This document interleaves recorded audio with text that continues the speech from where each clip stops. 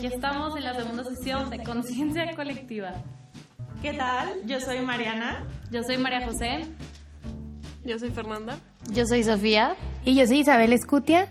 Y el día de hoy vamos a hablar acerca del filósofo Max Weber, porque es alemán. Y vamos a hablar de su escrito de la ética protestante y el espíritu del capitalismo. Sí, en este escrito, Max Weber nos trata como de explicar, ¿no?, qué es el capitalismo. Pero como es uno de los fundadores de la sociología, eso es lo interesante del escrito, que no parte de definir el capitalismo desde la primera página, ¿no? Lo que hace es más bien ir desmenuzando cómo ha sido el capitalismo a lo largo de la historia y cómo se ha ido construyendo. Sí, al igual al principio del escrito empieza igual a definir lo que es el espíritu capitalista y establece que hay una relación entre lo que viene siendo el tiempo, el dinero y el crédito. Y como si un ser humano pierde tiempo de manera paralela, va a estar perdiendo dinero y pues sí, al igual el crédito. Sí, que es una visión pues muy fría para el capitalismo, ¿no? Sobre todo hoy en día, que se critica mucho el capitalismo, está muy cañón ver cómo alguien, o sea, como Benjamin Franklin, decía, porque además una de las cosas que dice es, sí, el tiempo es dinero, y aparte habla de las virtudes, y dice, pues, si a ti tener cierta virtud te da dinero, entonces ten esa virtud. Si no sirve para nada tener esa virtud, entonces ¿para qué la tienes, no? Uh-huh. Y algo curioso me parece que Weber nunca tuvo la intención de enfrentarse ideológicamente a Marx, pero pues como que toda su ideología va en contra de lo que dice Marx, ¿no? Sí, de hecho es de los mayores contradictores del materialismo histórico. Y ahí con eso que mencionas de tener las habilidades o como las características que te ayudan a tener dinero, pues igual Weber hace como ese énfasis en la importancia de ser puntual y recto en todos los negocios y en recordar las deudas y en como, pues más que nada ser responsable a la hora de estar haciendo un negocio con alguien más. Dice que eso es lo que hace a un hombre digno y a un hombre que lo caractericen como fiel.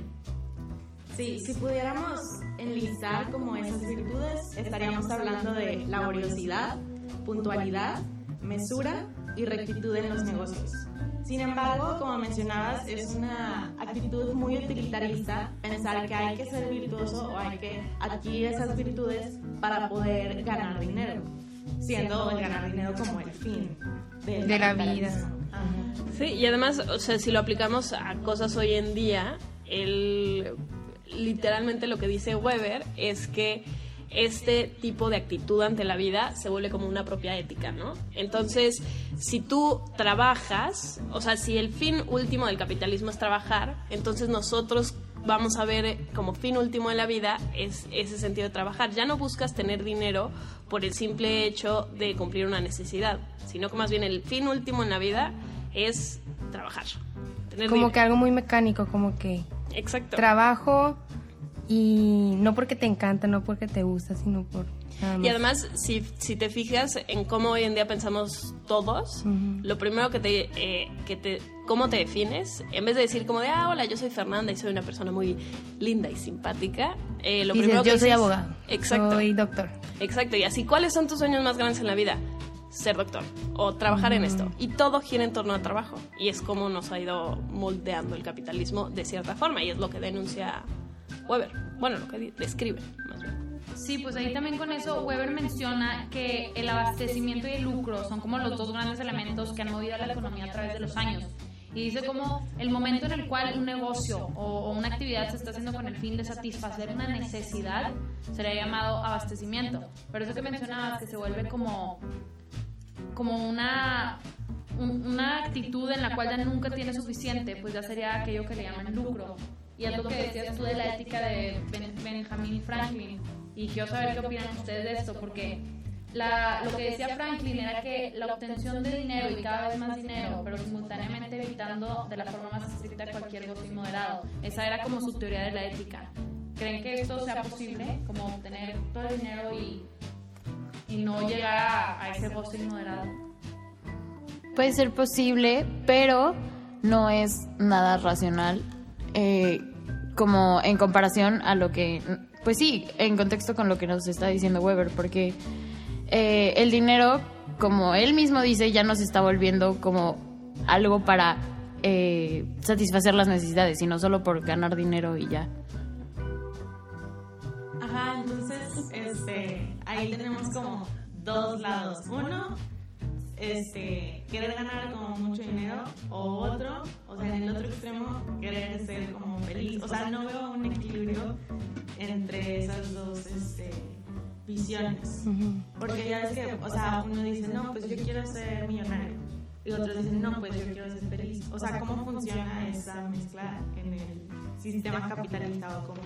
Pues yo siento que debes de encontrar como que un balance, porque muchas veces pues suena feo, pero el dinero sí es como que un camino a la felicidad. Digo, no estoy diciendo que da felicidad, pero sí sería como la herramienta. Ajá, sí te da muchas herramientas para llegar a tus metas, a llegar a tus sueños, llegar a ser feliz. Pero pues sí es algo difícil, hay que encontrar como que el balance, ¿no? Sí, y además también tienes que encontrar, yo digo, que en algún momento también, o sea, sí empiezas a generar dinero, pero en qué momento dices como ya generé suficiente dinero. Claro. Ya pasé esa parte del abastecimiento y ya me estoy como yendo al lucro, ¿no? Exacto. Y en qué momento ya no es moral también generar tanto dinero, ¿no? Porque entonces ahí también se crea una gran desigualdad. Pero tú te estás defendiendo en ese sentido capitalista de estoy desarrollando mi propia felicidad, estoy siguiendo esta ética en la que trabajar es responsable, estoy siguiendo esa postura que nos han vendido, que nos han dicho así es como tiene que ser, pero al mismo tiempo ganando tanto dinero le quitas dinero a otras personas. O sea, solo hay cierta cantidad de dinero en el mundo y no la pueden tener, no podemos tener todo, muchísimos millones. Claro, y siento que, o sea, los seres humanos en sí, como estamos acostumbrados a vivir, sobre todo en nuestro país, como que nada nos es suficiente y queremos seguir tratando de conseguir más y más y más y más y pues, o sea, no hay como un límite para nosotros, no conocemos ese límite. Eso que dices ahorita, que hay como desigualdad entre los que siguen generando y los que no, al final del texto es lo que dice el autor, ¿no? Que hay una gran diferencia entre la forma de vida de un capitalista y la forma de vida de un campesino, porque tal cual dice que el capitalista vive alrededor de un estricto cálculo matemático y se orienta de una forma como muy planificada, muy matemática por el deseo del éxito económico, y por el otro lado el campesino pues simplemente vive día con día cumpliendo su abastecimiento y pues literal teniendo simplemente lo que se requiere para vivir, ¿no?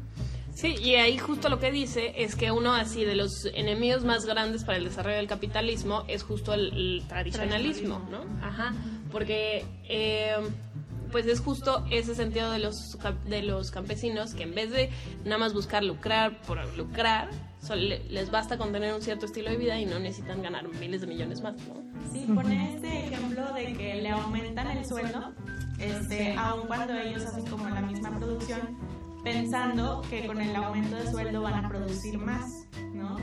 Pero los campesinos, o sea, siguieron como produciendo lo mismo porque dijeron, bueno, o sea, ya estoy ganando lo que siempre he ganado y lo que satisface como mis necesidades diarias y no estoy en busca de más, entonces, ¿para qué querría yo producir más? Entonces, como ese incentivo del dinero, o sea, no les funcionó. Sí, y es que aparte con ese ejemplo, si te pagaban a ti por el trabajo que realizabas y a ti te bastaba con cierto trabajo, entonces tú puedes decir, bueno, si no tengo que trabajar todo el día, puedo trabajar solamente la mitad del día. Para lo mismo. Exacto.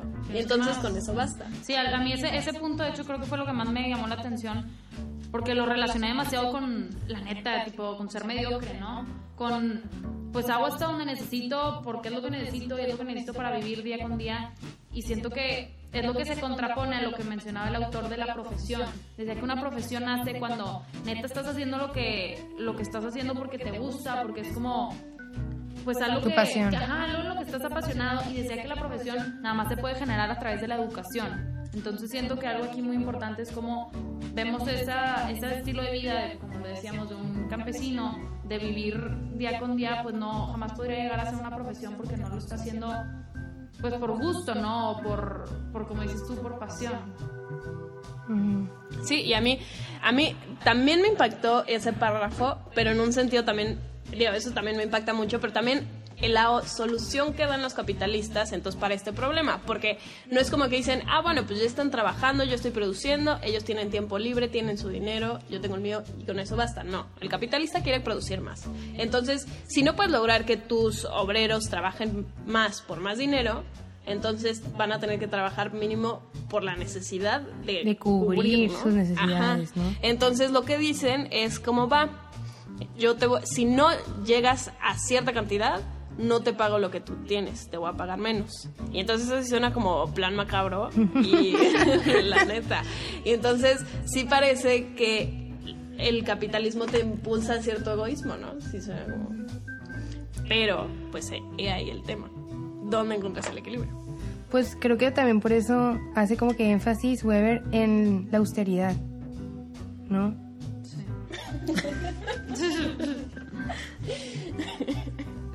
De la importancia. No, pues sí, y en eso y en todos los valores que mencionamos anteriormente. Exacto. No, sí, pero entonces ahí nos surge como una cierta contradicción, porque si al final los valores que tú vas a premiar son los que te dan algo en el capitalismo, entonces ¿de qué te sirve tú tener esa austeridad y esa humildad si no te va a dar dinero? Y es justo lo que decía Benjamin Franklin, que basta con aparentarlos, no con tenerlos. Si tú dices que eres humilde, entonces pues ya estuvo. Uh-huh. Pero solamente te sirve cuando vas a hacer cosas comerciales. Pero entonces, si tus trabajadores no quieren trabajar, entonces, ¿de qué me sirve ser humilde? No, yo lo que quiero es que trabajen. Me costó como pensar en un ejemplo cuando estaba leyendo eso, pero ahorita que lo mencionas, me vino a la mente que quizá es cuando, por ejemplo, estas grandes empresas, no que se quieran hacer parecer humildes, pero sí hacen como cosas de responsabilidad social, que no necesariamente lo hacen como de corazón, sino por aparentar. Como control. Sí, por verse chido y buena onda con el mundo. No sé, mercadotecnia. A lo mejor igual Starbucks o no sé si se les ocurren como algunas. Sí, incluso con los mismos artistas, por ejemplo, que hacen como obras de caridad y que aparentan ser muy buenos, pero en realidad no es así, o sea, simplemente es para hacerse publicidad. Todo está en la imagen. Pues de hecho, perdón, ¿vas? No, sí, pues justo lo que iba a decir es que ahí es donde se ven, pues, cómo se enfrenta mucho las ideologías de Weber con las de Karl Marx, ¿no? Porque que es justo lo que tú nos decías, que sí es uno de los que más lo contradicen, porque Marx empieza a decir que todos somos pues consecuencia de las superestructuras económicas y Weber dice que somos consecuencia de otras cosas, ¿no? Y pues ya sé. No, sí, también pues lo que menciona el autor, o sea, no sé qué pensar de eso, es que en aquellos que gozan como del espíritu capitalista y tienen toda esta tirada de estar generando más dinero y de estar, pues que todo gira en torno a eso mismo, tienen una ausencia del espíritu religioso. Digo, eso es lo que cree el autor, ¿verdad? No sé qué piensan ustedes de eso.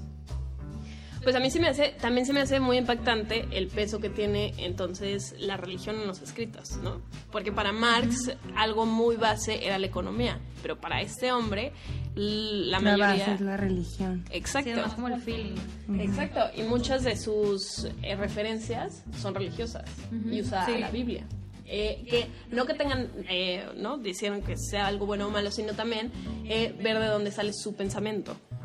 De hecho, lo que vimos en la clase de ética, hice como el vínculo con esto, de cómo hoy en día vivimos en una sociedad demasiado de querer tener y de querer generar más, que perdemos como el espíritu de quiénes somos y de por qué queremos las cosas, y vemos más como al puro objeto, como pues ya no sería como un medio de la felicidad como tú decías, sino literal nada más por tener. Por poseer.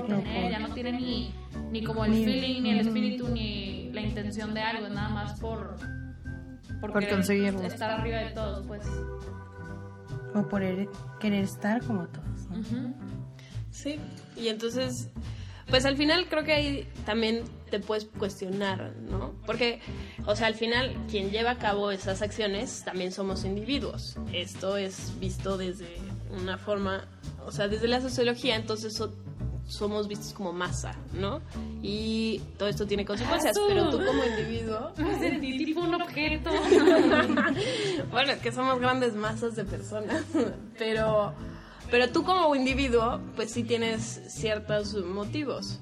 Entonces también cuestionarte cómo se está construyendo el mundo también te puede llevar a pensar, entonces, qué realmente te está motivando a hacer ciertas cosas y qué consecuencias tienen esas motivaciones, ¿no? Y tipo es lo que pasa con lo que decías también de la religión, ¿no?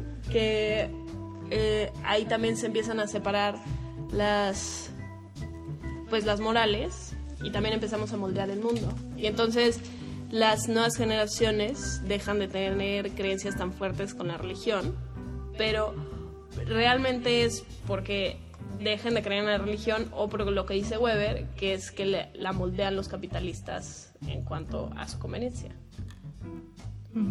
Sí, eso que dices igual, algo que dice tal cual el autor es, o sea, lo voy a leer, dice que el agradable y cómodo antiguo estilo de vida se dio el paso a un duro realismo.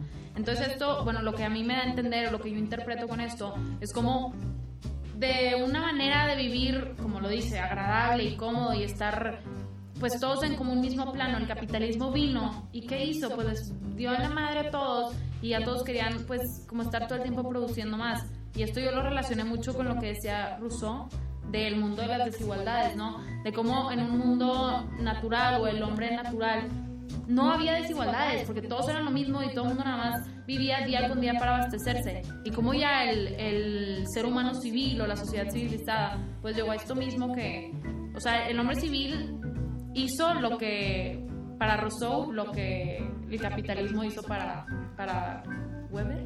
Weber. Digamos que las dos son válidas. Oye, yo también voy a leer una parte del libro que me llamó la atención.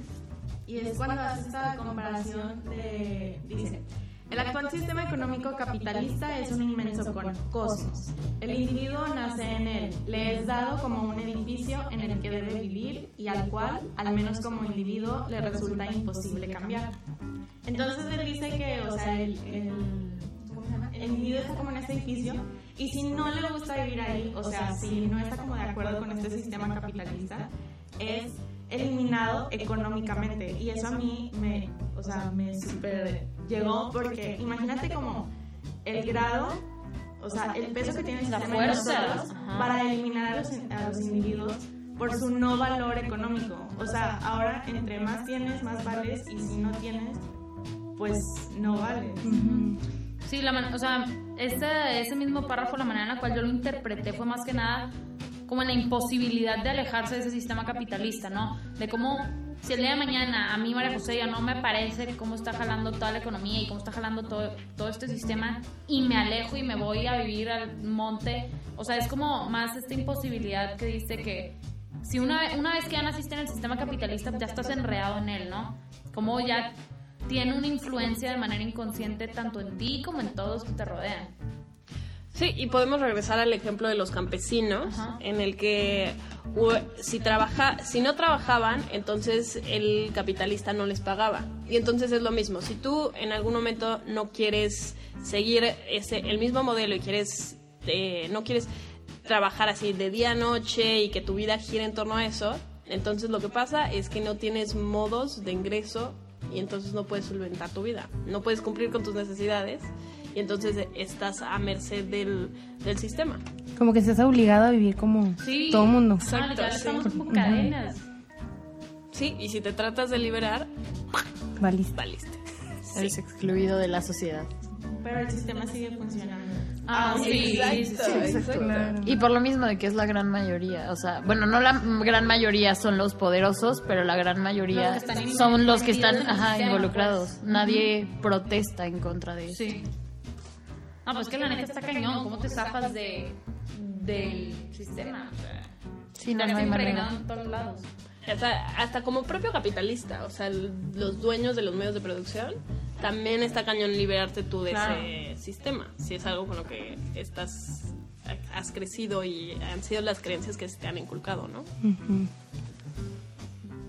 A mí me llamó mucho la atención cómo también, o sea, el autor habla de cómo nació el capitalismo. Y dice que esto sucedió cuando algún joven, dice, cuando algún joven descendiente de alguna de las familias de distribuidores activos de la ciudad se trasladó al campo, eligió con cuidado a los tejedores que mejor se adaptaban a sus necesidades, acentuó su dependencia y el control ejercido, convirtiéndolos así de campesinos en obreros, mientras que por otra parte tomaban en sus propias manos las ventas minoristas mediante el contacto más directo posible con los consumidores finales, que es mucho como lo que decía la maestra en la clase, ¿no? De cómo, pues, en realidad se ha eliminado la esclavitud. O sea, siento yo que todos, como dices tú, todos los trabajadores están ahí para servirle al de mero arriba, ¿no? Y para, pues, para seguir adelante con lo que esa persona quiere. Bueno, y pues sí, y aparte está cañón que justo va el capitalista y moldea los medios de las formas de producción, ¿no? O sea, ya estaba establecido de cierta forma cómo se comerciaba, y justo lo que decía antes era que un campesino antes iba a la ciudad, vendía sus productos y eso era todo. Pero con lo que tú leíste, justo el capitalista va y cambia todo ese medio de producción y lo adapta a las formas que a él le convienen. Sí, todo es su conveniencia. Siempre está la conveniencia de los de mero arriba y de los poderosos y de los que tienen la lana. Exacto. Eso me sonó un chorro a lo de gentrification. Ajá. Ya ves, como cuando ponen negocios en barrios que antes eran como súper estigmatizados y pues los súper cambian para que haya como más flujo de dinero en esos lugares, pero realmente cambian todo. Entonces hay como más inversión de capital ahí, y lo que antes era un barrio ya no, entonces como que... Sí, y aparte con el ejemplo de gentrificación, a la misma gentrificación es, haz de cuenta, cuando hay tienen los diferentes barrios, ¿no? Y hay un barrio que ya no está tan chido, que se ha ido haciendo viejo, y además es donde hay delincuencia, drogadicción, etc., ¿no? O sea, digamos por prejuicio. Y entonces los que están desarrollando la ciudad dicen como, bueno, yo quiero elevar la plusvalía, ¿no? Ajá, sacar dinero, y entonces te vas a un lugar que es más barato hacer, y entonces lo tratas de hacer más cool, digamos. Pero las personas que viven ahí, pues ya están acostumbrados, o sea, bueno, tienen ciertas capacidades económicas. Si tú llegas y haces un edificio súper cool, pues también te van a subir todos los servicios, y aparte de vivir ahí te va a costar más. Entonces, gentrificación es también desplazar a la gente que vive en ese lugar. O sea, no es como que tú construyes así en un barrio más marginado un super San Pedro para la gente que vive ahí. San Peter.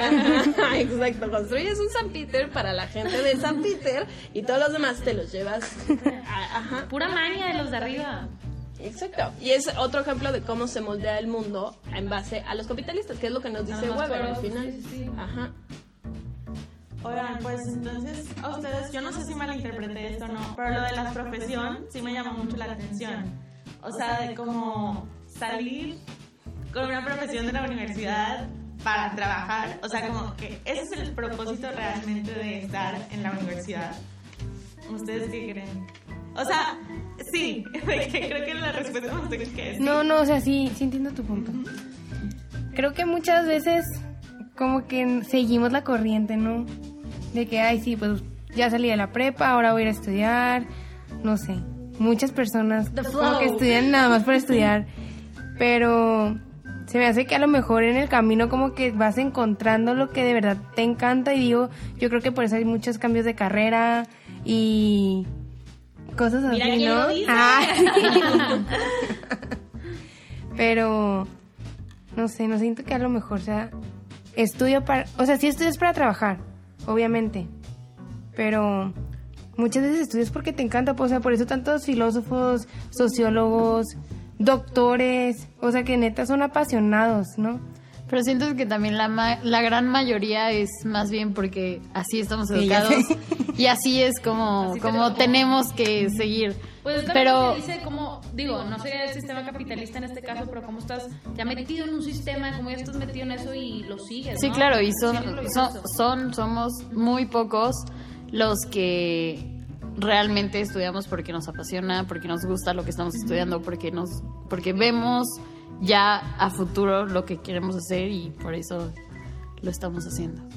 Sí, Sí, y al mismo tiempo, o sea, con la pregunta que hacías, es que muchas veces también nuestros sueños dicen como que, o sea, que lo que soñamos es trabajar y ya, o sea, y si tienes un trabajo chido en lo que tú haces algo que te apasiona y eso está bien.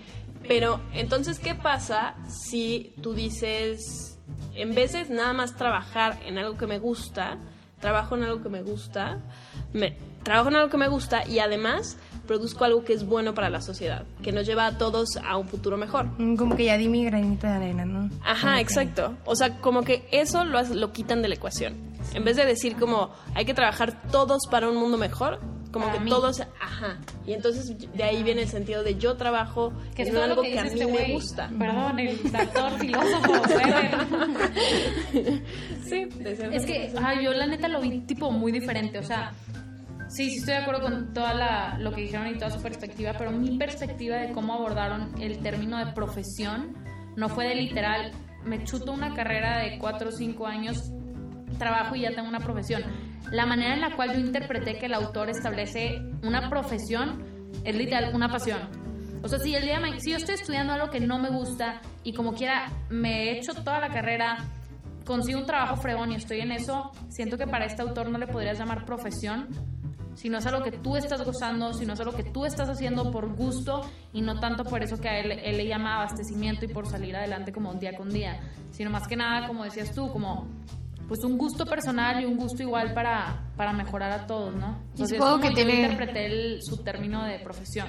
Supongo que eso que dices tiene mucho que ver con que pues nadie nos está obligando a hacerlo. Entonces, pues lo haces porque tú quieres hacerlo. No, Entre y ya comillas, dependería, porque sí. muchos papás sí te obligan a estudiar. Bueno, sí, claro, pero como en el sentido en, lo que, Ajá, en sí, el que sí. lo está O sea, explicando. siento que ella dependería de como el sentimiento y la actitud y las ganas que le eche cada quien, sí, en teoría de este autor se podría denominar como profesión o no.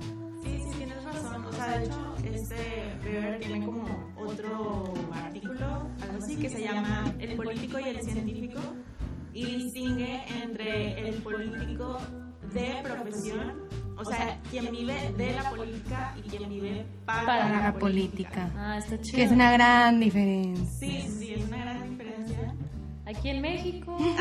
Tenemos como los ejemplos más claros de quien realmente está ahí porque quiere hacer bien y está comprometido y tiene sus convicciones. Que eso, bueno, que ahí sí se le podría llamar como una profesión, porque lo estás haciendo con la tirada de mejorar, de como sacar lo mejor de ti, ¿no? Sí. ¿Alguien quiere decir algo más? ¿Algún punto que les haya llamado la atención del artículo? ¿No? Pues no, ya abordamos lo más Lo importante. más importante. Bueno, para concluir, yo siento que, pues sí, está muy padre lo que dice Weber, pero también siento que ahorita en la actualidad es algo como que muy difícil de aplicarlo. Y la verdad, si alguien lo aplica, wow, mis respetos, porque qué padre poder decir, ¿sabes qué? Yo no quiero vivir de una manera tan mecánica. Y una qué manera padre tan- poder Ajá. sobrevivir. Claro, qué Sí, que es padre lo que poder dice, sobrevivir. según este amigo es imposible. Ujú. Sí. Por lo pronto creo que todas aquí somos como privilegiadas, ¿no? Porque Claro, sí, súper. estamos como según... Bueno, yo creo que todas siguiendo como nuestras aspiraciones. Y pues bueno, si nadie más tiene nada que aportar, estamos como en otro capítulo más de Conciencia Colectiva. Muchas gracias por Síganos escucharnos. escuchando, raza. Bye. Adiós.